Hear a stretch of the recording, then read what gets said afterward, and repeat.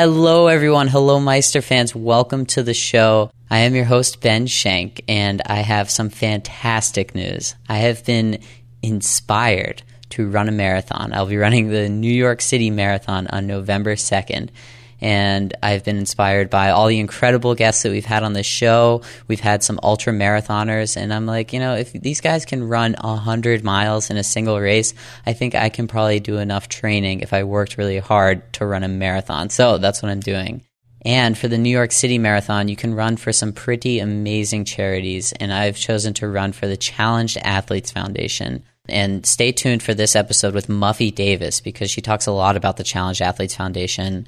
Muffy's story is just absolutely incredible and inspirational. You'll see when you listen to this. I'm so proud to be running for this charity. They do great things supporting physically challenged athletes, in supporting them in getting prosthetics or helping them pursue adaptive sports. Now, since I'm running for charity, I'm raising a lot of money and I need your financial support and then also some other support. Maybe if you want to give me some training tips or maybe just some other forms of motivation. But I've done some work with JanSport and they were so gracious to offer me a bunch of multi-day hiking packs that I'll be giving away to people who donate. So the 3 largest donors will have their choice of pack and then the remaining backpack will be randomly given away to any donors. So whether it's $5 or $19 or $200, whatever suits you, I'd be so appreciative if you would support me. You can visit our website, MTNmeister.com, or go to our Facebook page. Both have a lot more information there. And now we'll turn it over to our Mountain Meister episode with Muffy Davis. This was episode number 9. Who are the Mountain Meisters? Committing to the goal and galvanizing you and your team behind that one single focus. Being at peace with that fear and being okay with it. You gain a real appreciation for your life and for what you have. Learn about their extreme lives on rock, snow, and ice 5 days a week with your hosts, Russell Wilcox and Ben Schenk. Hello, welcome to Mountain Meister. I'm Ben Schenk. Hey, this is Russell. Today on the show we have Muffy Davis. Muffy is a 7-time Paralympic medalist in both alpine skiing and handcycling. She has 4 world championships and over 30 World Cup titles in both sports. She is an inductee in the U.S. Ski and Snowboard Hall of Fame and the U.S. Disabled Ski Hall of Fame. So Muffy, you've obviously had great success both through athletics and motivational speaking, and we really look forward to talking about that. But first, tell us a little bit about your personal life. Well, thanks for having me here. Personal life. Well, I'm married. I've been married now almost 10 years. We're celebrating our 10th anniversary coming up. Congratulations. Thank you. It's definitely been, there's no such thing as an easy marriage, I don't think, but it's great. It's worth the work. And I have a wonderful 5-year-old daughter. Who is, again, the highlight of my life and the challenge of my life. You've had such an unbelievable life. You had this goal when you were 7 years old or somewhere around that age to win a gold medal. And when I was 7, I couldn't even tell you what I was doing. I couldn't even probably tell you what I was going to do after school each day. And this whole thing has shaped your entire life, it seems like.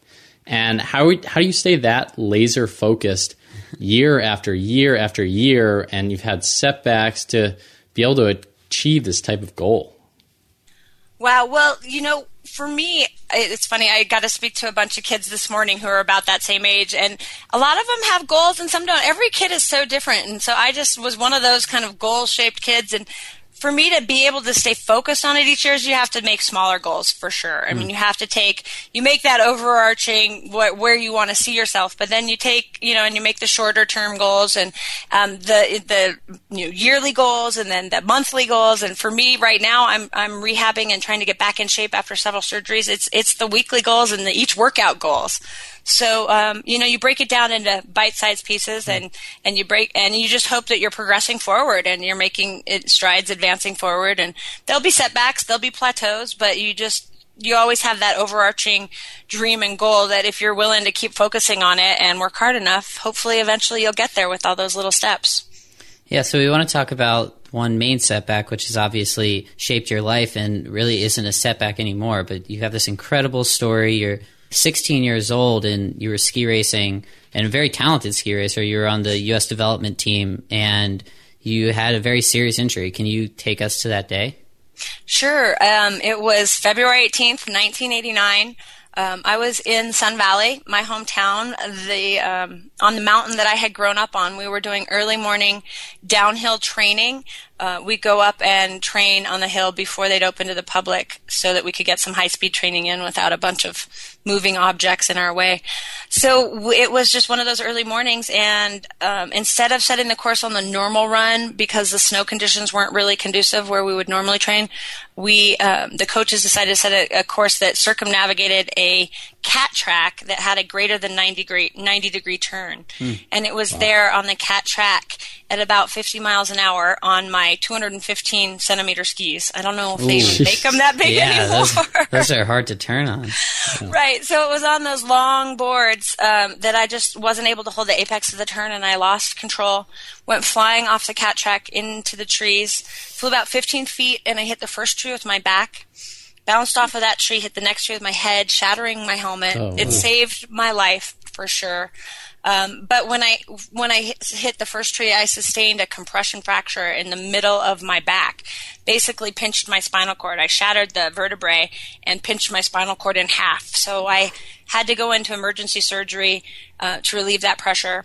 And unfortunately, that they are pretty sure that when I hit that tree, the damage was done, and I had some severe nerve damage, which resulted in paralysis and has left me dependent on a wheelchair with a mid-chest injury. And I read that your dad was the radiologist in the hospital at the time, and he read your x-ray. That must have been incredibly scary. Yeah, now as a parent, I don't know. I look back at my parents and I don't know how they did many of things. I was their total terror growing up. My mom wished on me a daughter just like me, and I think I may have gotten it. But yes, my dad had to read the x-rays, and so as you can imagine, and it was a small hometown hospital. My dad was the radiologist. I knew all the doctors, all the nurses. It was very emotional, my injury, not only just in the hospital, but for the whole town, because Sun Valley's a small ski town, and I was an up-and-coming racer, and everyone had known me, and so it was the whole town grieved my accident for sure. Wow, yeah, and you had such a promising future, looking like you were Olympic bound. What were the steps that you had to take after this accident to get your mind back to where it needed to be?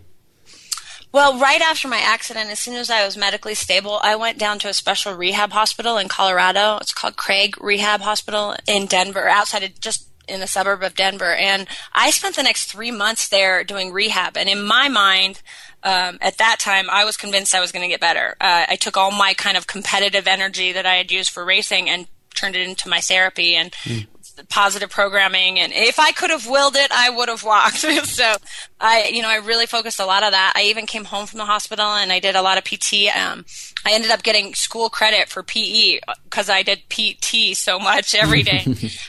So I really tried to channel and focus on that. But at first, nothing came back. I wasn't going to get any regeneration. And after about a year and a half, I finally just decided that I had to let it go, the whole hope of waking up in the morning, swinging my legs down and walking again, and learn to just accept where I was and focus on living life. I still had a great life. I still had a lot of opportunities. I had learned while I was in the rehab hospital that if I wanted to, I could still ski again on adaptive skiing. I learned that they had the Paralympics, which I could still compete if I wanted to come back and compete. So, but for me, it was a process. It wasn't, everyone comes to their acceptance of whatever adversity they may face in their own time. And I just needed to take my time to really come to full acceptance. And I'll never forget the next ski season came around and I was home and I had sworn I wasn't going to ski unless I was standing up on two skis the way I'd always done it. And all of a sudden the mountain opened and I just look up there and I knew I had to be on that mountain and I didn't care how, because it was on the mountain where my spirit was whole and I was free. And I just wanted to be back on the mountain any way that I could. So what was it about the mountain that made you keep going back, and you knew what you wanted to do and now you've had this injury? Why would you keep going back to the mountain? For me, the mountain was my getaway. I mean, that's where I grew up. I spent more time on the mountain playing, skiing. I mean, gosh, we all know, we all love to ski. So we all know the joy and the thrill of a great carved run or the wind in your face and how much fun that is. And it's just on the mountain, it didn't matter what happened at school or if a boy liked me or, if I got a bad grade or I was not getting along with my parents. It didn't matter up there. It was my getaway. It was, in a way, it was spiritual for me. And after my accident, I mean, I really needed the getaway. I really needed just the release. And so for me, it was just so powerful to get back up on that mountain. And it was not easy at first. It was very frustrating for a while, but the fact that I could still get out there was really rewarding for me. Yeah, so let's talk about that frustration. You're a very experienced skier before the injury, and then you get back out there and everything's changed. What's it like when you first get into whatever apparatus you're using, or what do you call it, a sit ski? Sit ski or a monoski. What's it like to relearn the sport?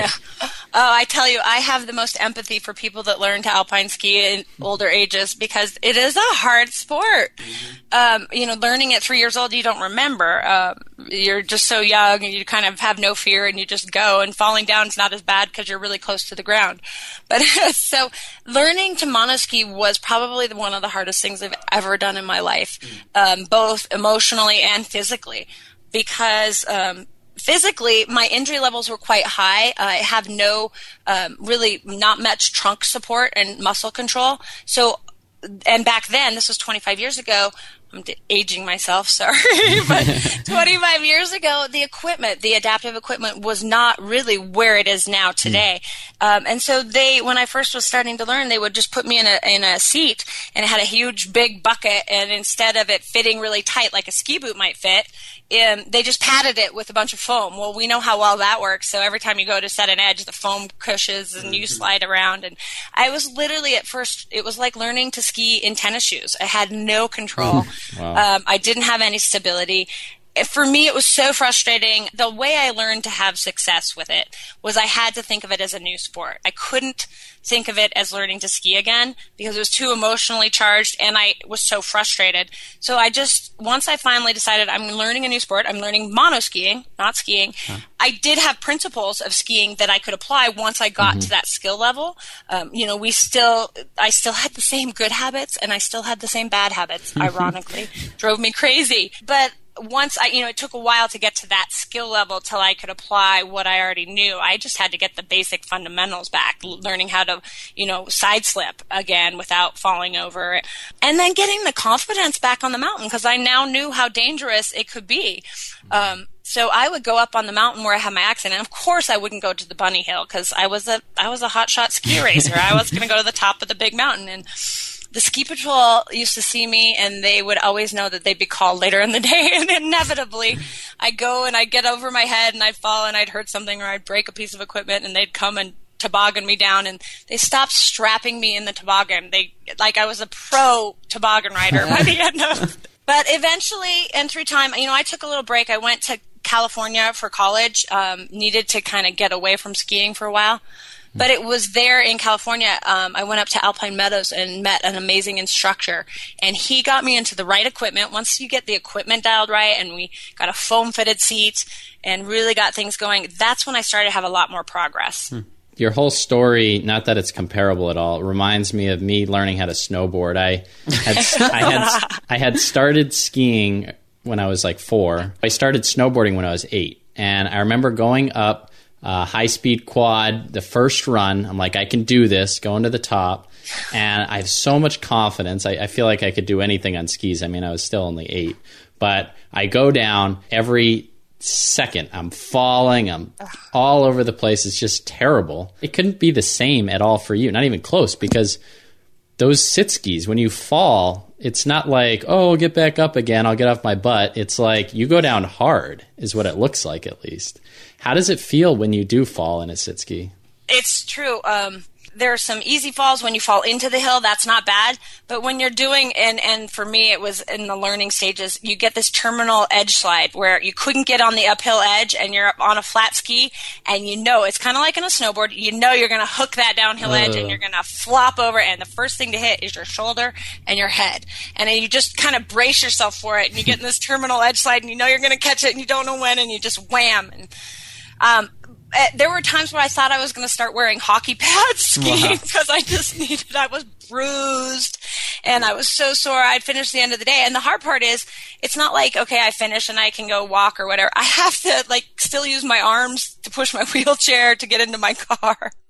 So I was so tired. And, but again, when it's your passion, you work through it and you have hard days. But then you have the good days. I will never in my life ever forget the day. And it was many years after I started learning to monoski. It was after I think I graduated college. I came back home. I drove my truck to the mountain myself. I pulled my monoski out myself. I put it together. I got in it and I went up and I skied and I was carving full on turns. I was getting the same zing from the ski. And I was like, yes, I'm back. It was perfect. I mean, it was what I had been working for, that freedom again. And it was, I wrote my college entrance exam for Stanford about my relationship with the mountain. And you got in. That's great. And I did. I got in amazingly That's well. a good story. I don't know if it was because of the essay, but... So I still need to understand more about the sit ski, the monoski. How much does it weigh? They're heavy. I have never actually weighed mine, but I had mine in a bag the other day to go to the airport skiing, and it was over 50 pounds. Oh, my God. So I'm trying to figure out how you're even maneuvering it because you're paralyzed from the chest down, right? So you have no torso strength.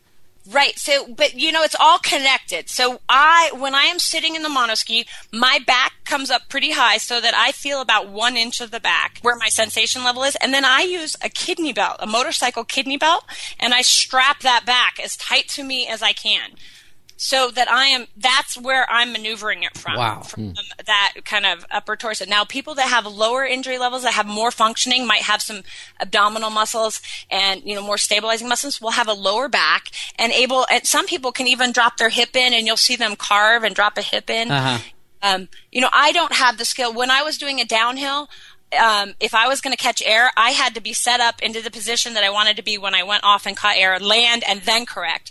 Whereas you'll see some people that have enough functioning, they can be in the air and maneuver the ski. Mm-hmm. I just couldn't maneuver something that heavy with the limited functioning that I had.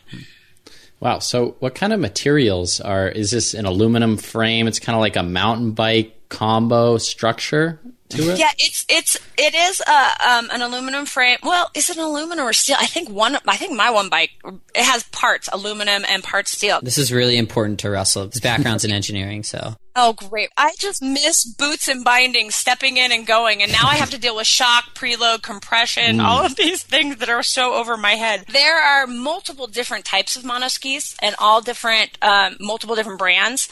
And some work better for, per se, like double amputees that have a lot of functioning, and some work better for high injuries like myself. There are even skis called bi-skis that have 2 skis, and they're more stable for people that are injured even higher than I am. Wow. And quadriplegics can be out there skiing independently on a bi-ski. So there's all different things. The weight, most of the equipment, I think, is not just aluminum. It has to be very, very strong because you can imagine some of the jumps they're taking. I mean, these guys are doing X Games in the monocross, and they're on the shocks. And so I think it's a combination of steel, aluminum. I think some of them have tried other composites, but I'm not sure how well those have worked.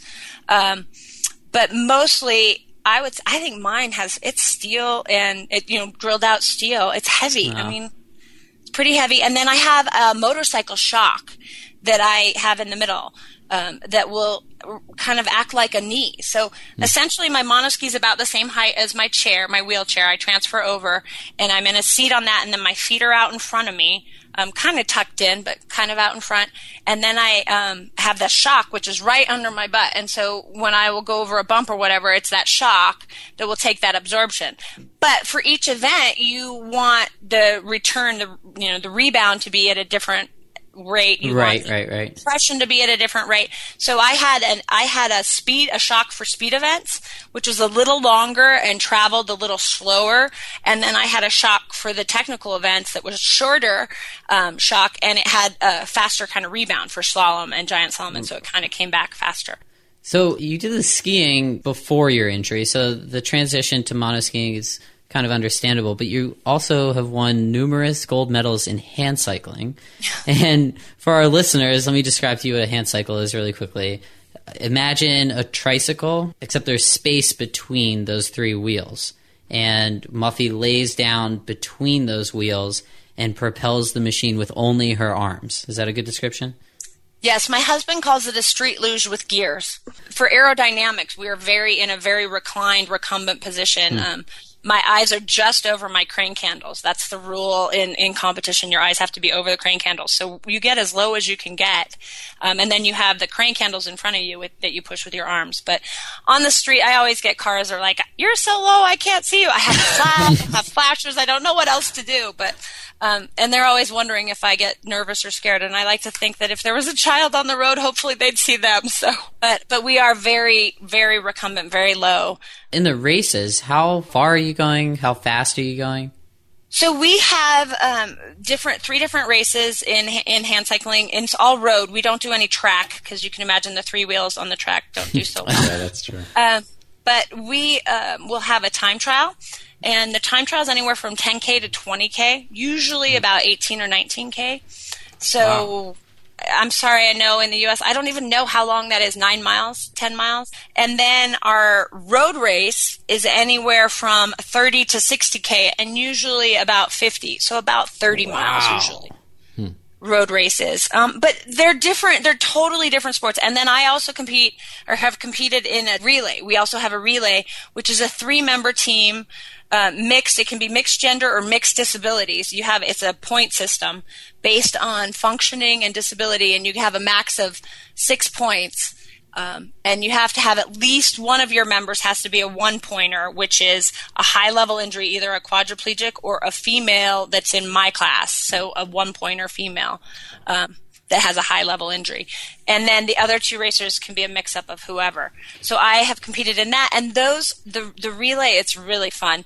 It's a short sprint, ultimately short sprint, anywhere from 2 to 4K, and you do 2 laps. So each member will do 2 laps. So the whole team will go through once and then they'll do one more set. And so it's really fun to watch because the positions, the lead changes a whole bunch based on all the different riders. Yeah, and you're doing this for over an hour, it looks like, in some of your races, and that's just crazy. What's your training look like? Is it just you curling a bunch of 50-pound dumbbells all day?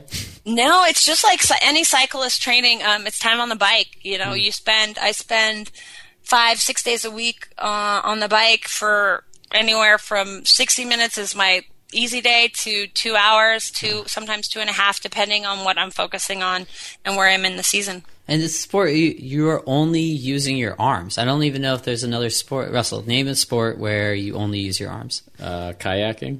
Oh, yeah. Wow, that's good. That was good. But you also use your trunk and you're balancing with your legs and stuff like that in kayaking. But it's similar. And but we have gears. It's like the wheelchair racers that do the marathons. They don't have gears on that thing. Oh wow. We have gears. So I've been in a wheelchair racer, and there's nothing fun about that for me. Has there ever been a thought to put a gear in a wheelchair? I think we might have just invented something. Yes, there are. Some people have done that. There are different chairs. They also have manual assist chairs that have batteries, but you push it, and how hard you push will give you more power or not. So what do you like more, the monoskiing or hand cycling? So while my passion, and I love skiing and I love being on the mountain, and it's been so much fun in the last couple of years teaching my daughter to ski and sharing your passion and watching her eyes light up and loving, the mountain as well. For me, I never could go 100% when I was monoskiing because of my disability. Because if I went 100%, I'd fall. I just didn't have the skill level or the functioning level with my trunk muscles. I would know the fast line. If I take the fast line, I get too fast and I blow out. So I always had to pull back a little bit, which is hard. And as an athlete, you want to go 100%. And that was kind of frustrating. Well, that adds a whole nother element to it, because now you're talking about risk management and knowing when you have to go for it and when you just really can't. That's got to be kind of difficult. Yeah, no, it was, and it changed it. And every athlete has to do that. I mean, you do have to do that in balance. It just felt like, for me, in disabled skiing, more so. I never really felt fully comfortable. I mean, I never know when I get to the top of the lift if I'm going to make it off the lift or fall off the lift, just because it depends on if I'm on my edge or if I'm not on my edge, or how the chair comes in and how it throws me off. And occasionally, I mean, it's so embarrassing. Everyone's like, yeah, you can win medals, but you can't get off the chairlift. And it's all just has to do with balance and how you come off the balance. Yeah. But in my bike, I don't have to worry about falling. So in my bike, I can go 100%. all the time. And I love, we call it the pain cave. I thrive on pushing through that pain cave. How long can you hurt and how hard can you hurt? And that's cycling. Whoever can do it the longest and hardest will win. So I kind of feel like I'm the athlete that I was before I had my accident when I cycle. And that feels great. While I love them both, and honestly, people have asked me which of all my Paralympic medals means the most. And I have to say it's my bronze medal probably, because just to get to the games after my accident, and it was my first medal. I traveled halfway around the world to Nagano, Japan in '98, and my first 3 events I fell in. I didn't even get to the bottom of the mountain, and so in slalom, my least favorite event, to get up on that podium to finally finish and get a medal after everything, and that just everyone looks at it and says it looks gold, and I tell them I painted it because it was my gold medal to get through that. But my most powerful Paralympic moment ever was in London for sure. I had mentally prepared to win a gold medal, and I had thought about being up on that podium and then putting the gold around, and you'd done all the visualization. What I hadn't prepared for was to get that medal put around my neck and to look out and to see my 3-year-old baby girl see me accomplish that goal. And that was, for me, the power of, how much sacrifice we make and how much time away. And, my husband was single dad, and she had her mommy gone a lot, but to see her so proud of me and to see me accomplish that and to be that role model for her was probably the most powerful Paralympic. Wow. Wasn't that also 3 gold medals, not just 1? Well, the first one. The first one was the most powerful. But yes, the 3, it was great to get up there 3 times. Your daughter's just like, stop bragging, Mom. Relax. That's great. And you do all these other things, too. You play tennis, and I saw you riding horses and kayaking, bungee jumping, wakeboarding at the Great Wall of China. It just goes on and on. Now you're a mother. How do you have time for any of this stuff? Like, I Russell barely has time to put together a podcast. I know. Seriously. I don't do it all every day. I don't. I love to play. Like, don't we all? I think we work so we can play. Hopefully, you love your work, so that's part of it. But and I'm blessed that now I tell my husband, I'm like, I have to go ride my bike. It's my job. I have to ride my bike, which is awesome to be able to say. But you just figure it all out. And now, with my daughter being 5, it's really fun that she can do a lot of it with us. And, she's skiing now. We were just talking about going on a bike ride tonight when Dad gets home because she's riding her bike. So, I love the outdoors. I love recreating, and I'm blessed that that I didn't have to change who I was meant to be because of my disability, that the technology's there and that I can still ski. I can still ride a bike. I can still do all the things that I love to do. And, 50 years ago, that wasn't the case. So I guess I've found the right time, at least. You have all these different things, and you've conquered so much, but what's a challenge you're dealing with right now? So my biggest challenge right now is I've been trying to write my memoir for the last 15 years. So that's what doesn't get done, because I like to go out and play and ride bikes and do all the other stuff. Sitting in front of a computer and typing, my stories down is my biggest challenge. And I'm almost there. I'm so close. And people keep asking, everyone's like, when is your book coming out? You got to have a book. And I know, and I really want to share it in hopes of helping other people and motivating them.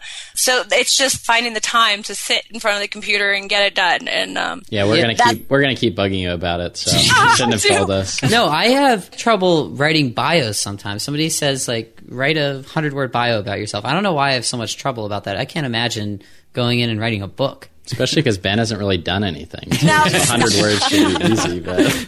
It is. And, the hardest part, I think it's getting easier now. The hardest part was kind of outlining the chapters and how you're going to tell the story. And, it gets boring. You're like, I know this story, so it gets boring. And you think, like, you sit there and you're like, is anyone interested in this? And it's just trying to stay focused on that. And again, that's the goal, and little bits at a time. And I try and take my successes when I get a chapter done here and a chapter done there. So You're obviously very involved in the adaptive sports industry as a whole. Are there any organizations that you'd like to talk about?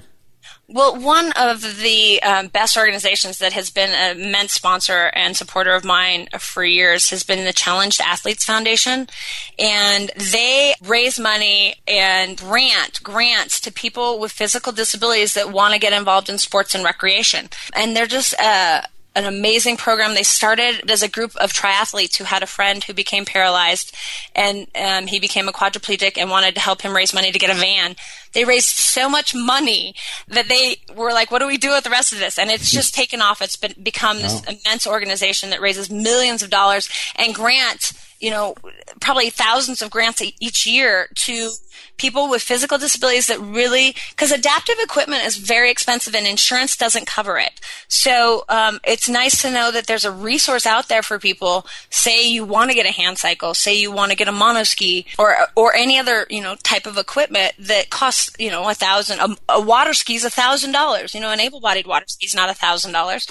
So this company is there to help supplement, and people can write a grant. It's really more an application to try and get help buying this adaptive equipment so that they can still be active and pursue outdoor, full lives. So is this anywhere in the U.S.? Anyone can do this? Anywhere in the world, people can apply. In the world, wow. Yeah, they do international. Most of them, yes, are U.S. They do require they'll look at finances as well and balance it all out. And people might get partial grants. Some might get full grants. It just, they work really hard to make sure they try and can help as most people and the people that really need it the most. So, it's just an amazing organization. I've been honored to be a part of it. They do, every year the San Diego Triathlon Challenge, where they have all these adaptive athletes come out. A lot of celebrities come out and do this race, and that's where they raise most of their money. I did a ride with them once that we raised a bunch of money. It's called the $1 Million Challenge, and we ride from San Francisco down to San Diego, and it's a 7-day ride. It's far. It is. It's a big ride. And I did that my first year when I was starting hand cycling. It was crazy. I didn't know what I was signed up for. But it's very empowering, and you meet some just great people that have just huge hearts and really want to give and are motivated to see people get out there and re-engage in life and not let their disabilities keep them from doing the things they love to do. We're starting to run out of time, so I want to close with one quote that you said in your TEDx talk. Sometimes the greatest lessons are learned from the challenges and the losses. So how have you grown, and what have you learned about yourself since the injury? I call it the blessings of adversity. For me, probably the most powerful thing is that I have learned that I can get through anything that life hands me. There are things that I hope I don't have to deal with, but I know that I'm a survivor. And I've actually trademarked a term, not just survivor, but surthriver. I don't want to just survive, I want to thrive. And that I know, having walked through the fire or rolled through the fire, I know that I can get through anything that's handed my way. And that's empowering to be able to know and have the confidence in yourself. But I've also, I've had opportunities because of my disability that I never would have had. I mean, I was an Olympic hopeful, but I am a 7-time Paralympic medalist. Who knows if I would have gone? I've traveled the world. I've met some of the most amazing people. And I think for me, I've come to be more tolerant and accepting of differences. I know, it's our differences that draw us together. And instead of as judgmental or, I had to grow up early and young, and I had to learn a lot of lessons at a young age. And so instead of, I didn't want to be judged by people, and it helped me to not judge and to be more accepting and tolerant and ready to learn what everyone has to offer, the different lessons that are coming my way each and every day. Yeah, well, thank you so much for coming on the show. This has been an awesome conversation. For our listeners, check out Muffy's website, muffydavis.com. You can also find any other information for Challenged Athletes Organization on our website, MTNmeister.com. Check out all of Muffy's pictures and videos that we'll put on there. Thank you so much, Muffy. Yeah, thanks, Muffy. Thank you very much. It's an honor to be a part. Meister fans, I hope you enjoyed that episode with Muffy Davis. It's an amazing story and just incredible how she's persevered through hardship, and really inspiring for all of us to do the same. I will be persevering through hardship as I train for my marathon. I would love your financial support to help me do this. You can visit our website for more details. Also, if you like Mountain Meister, I would recommend subscribing to our podcast. It's completely free, and all you have to do is go to your favorite podcast platform, whether it's the iTunes podcast app or SoundCloud or Stitcher Radio or whatever. Type in MTNmeister to find us and subscribe, and your phone will automatically download every new episode that we release. Until next time, I am Ben, and thank you for listening.